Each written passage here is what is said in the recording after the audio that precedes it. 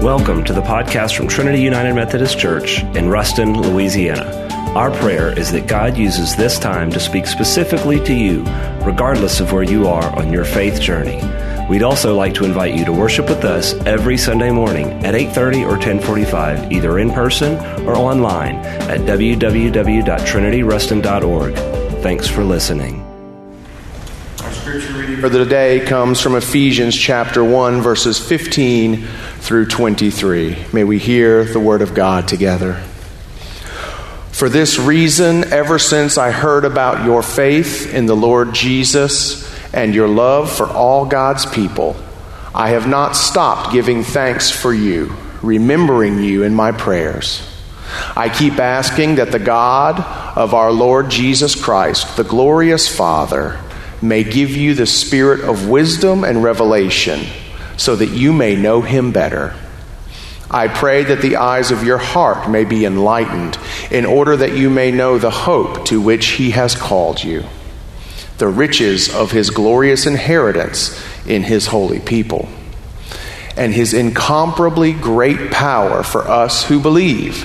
That power is the same as the mighty strength he exerted when he raised Christ from the dead and seated him at his right hand in the heavenly realms, far above all rule and authority, power and dominion, and every name that is invoked, not only in the present age, but also in the one to come.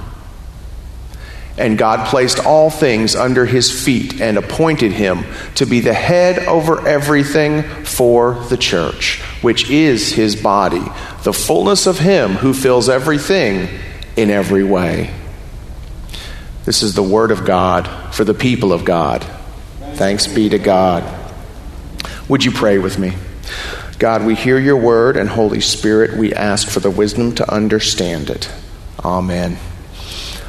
Little Sally's family was hosting Thanksgiving for all of their extended family, and there were quite a large number of people at the house.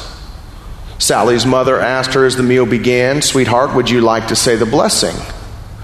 "Well, I don't know what to say." "Well, just say what you've heard Mommy say."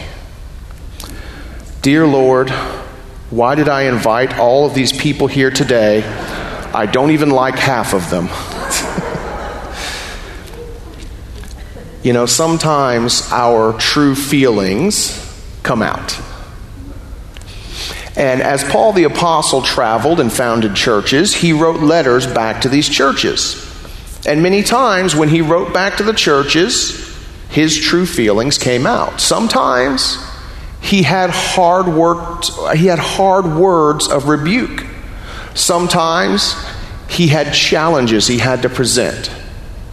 And other times, like here in his letter to Ephesus, he had warm words, words of love, words of encouragement.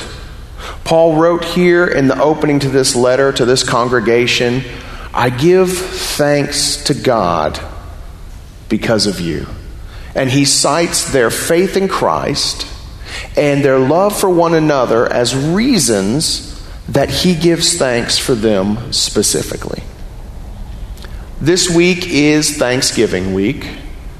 Whether we will gather in person with our families, whether we will have what many have now deemed Zoomsgiving, whatever way we participate, this is a week, this is a time in our lives in which we give thanks to God. And I think if we're being honest, gratitude is an important aspect of the Christian life.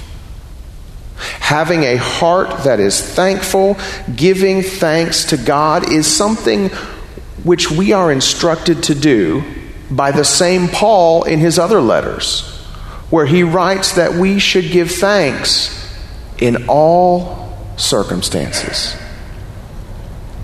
2020 has been difficult. No one will argue against that. But I do believe it's important for us, especially this week, to examine our lives, to take a moment, and to think about how much we can be thankful for. Corrie and Betsy ten Boom were courageous, compassionate Dutch Christians who helped harbor Jews from the Nazis in Holland during World War II. After the sisters were arrested for doing so, they were imprisoned at Ravensbrück, a German concentration camp. And here is an excerpt from The Hiding Place, Corrie ten Boom's autobiography, that chronicles a little bit of their time at Ravensbrück. In their barracks, they were shown to a series of massive square platforms stacked 3 levels high and placed so close together that people had to walk single file to pass between them. Rancid straw was scattered over the platforms, which served as communal beds for hundreds of women. Corrie and Betsy found they could not sit upright on their own platform without hitting their heads on the deck above them. They lay back, struggling against nausea that swept over them from the reeking straw. Suddenly, Corrie started up, striking her head on the cross slats above. Something had bitten her leg. "Fleas!" she cried. "Betsy, the place is swarming with them." Descending from the platform and edging down a narrow aisle, they made their way to a patch of light. "Here, and another one," Corrie wailed. "Betsy, how can we live in such a place?" "Show us. Show us how," Betsy said matter-of-factly. It took Corrie a moment to realize that her sister was praying. "Corrie," Betsy then exclaimed excitedly, "he's given us the answer before we asked, as he always does." In the Bible this morning, where was it? Read that part again. Corrie checked to make sure no guards were nearby, then drew from a pouch a small Bible she had managed to smuggle into the concentration camp. It was in 1 Thessalonians, she said, finding the passage in the feeble light. "Here it is. Comfort the frightened, help the weak, be patient with everyone. See that none of you repays evil for evil, but always seek to do good to one another and to all. Rejoice always, pray constantly, give thanks in all circumstances, for this is the will of God in Christ Jesus." "That's it," Betsy interrupted. "That's his answer. Give thanks in all circumstances." That's what we can do. We can start right now to thank God for every single thing about this barracks. Corrie stared at her incredulously, then around at the dark, foul-smelling room. "Such as," she inquired. "Such as being assigned here together." Corrie bit her lip. "Oh yes, Lord Jesus." "Such as what you're holding in your hands." Corrie looked down at the Bible. "Yes, thank you, dear Lord, that there was no inspection when we entered here. Thank you for all the women here in this room who will meet you in these pages." "Yes," agreed Betsy, "thank you for the very crowding here. Since we're packed so close, that many more will hear." She looked at her sister expectantly and prodded. "Corrie?" "Oh, all right. Thank you for the jammed, crammed, stuffed, packed, suffocating crowds." "Thank you," Betsy continued on serenely, "for the fleas and for..." That was too much for Corrie. She cut in on her sister. "Betsy, there's no way even God can make me grateful for a flea." "Give thanks in all circumstances," Betsy corrected. "It doesn't say in pleasant circumstances. Fleas are part of this place where God has put us." So they stood between the stacks of bunks and gave thanks for fleas, though on that occasion, Corrie thought Betsy was surely wrong. As the weeks passed, Betsy's health weakened to the point that, rather than needing to go out on work duty each day, she was permitted to remain in the barracks and knit socks together with other seriously ill prisoners. She was a lightning-fast knitter and usually had her daily sock quota completed by noon. As a result, she had hours each day she could spend moving from platform to platform, reading the Bible to fellow prisoners. She was able to do this undetected, as the guards never seemed to venture far into the barracks. One evening when Corrie arrived back at the barracks, Betsy's eyes were twinkling.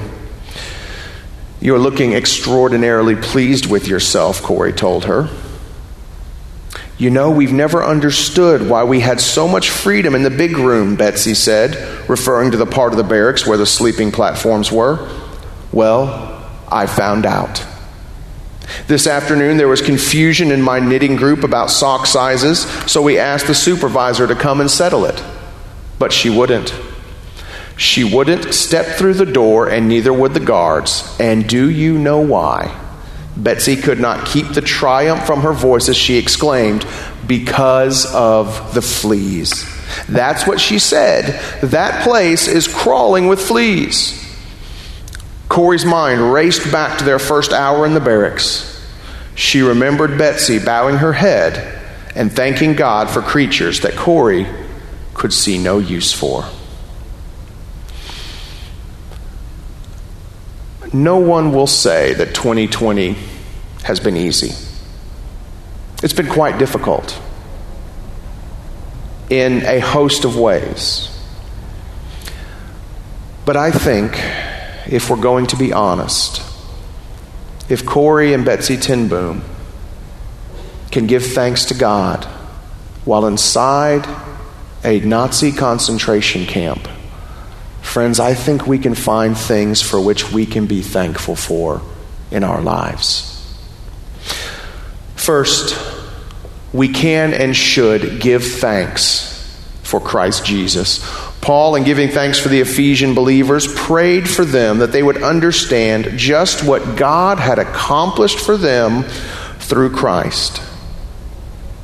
Paul understood this reality that no matter how bad things can get in our lives, none of it can overcome or undo what Christ Jesus has accomplished for us.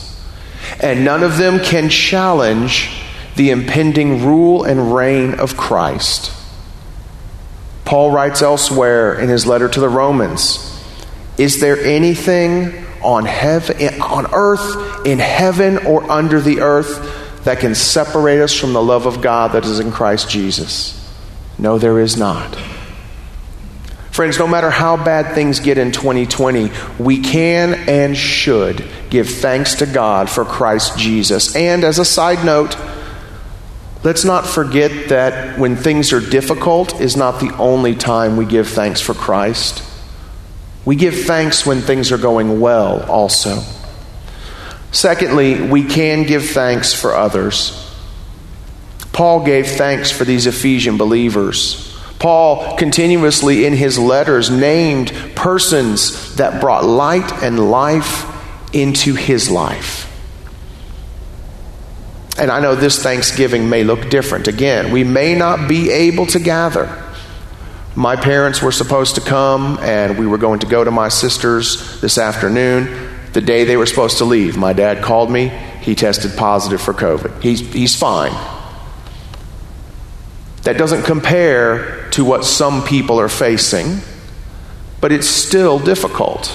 You look forward to seeing those people. You look forward to being face to face, to the hugs, the kisses, the handshakes, the laughter. But even still, we can give thanks for those who are in our lives, even if we can't be in the same room together. God has blessed us with so many people that touch our hearts, so many people that touch our lives, so many people that give us just a glimpse of what heaven is like when we are all together. And for those people, we can give thanks. And finally, we can and should give thanks for what we have. Listen to the words of Paul written to the Philippian believers. "I rejoiced greatly in the Lord that at last you renewed your concern for me. Indeed, you were concerned, but you had no opportunity to show it. I am not saying this because I am in need, for I have learned to be content whatever the circumstances. I know what it is to be in need, and I know what it is to have plenty. I have learned the secret of being content in any and every situation, whether well-fed or hungry, whether living in plenty or in want. I can do all things through Him, Christ, who gives me strength." Paul understood, whatever his material condition, he could give thanks. When I was younger, there was a time when my dad was raising 3 children on his own, and the restaurant he had managed had closed. We really didn't have a lot of money. We had very little money. And I remember this was right about the time when I was entering middle school, and it's a very difficult time in life in general. I would look around at the other kids, and I would look at what they had compared to what I didn't have, and I would get frustrated. I would get down about it. And I remember my dad said something to me one day I'll never forget. He said, "Son, you can do one of 2 things. You can spend your time worrying about what you don't have, or you can enjoy what you do have." I'm still working on that, as I imagine some of you are as well.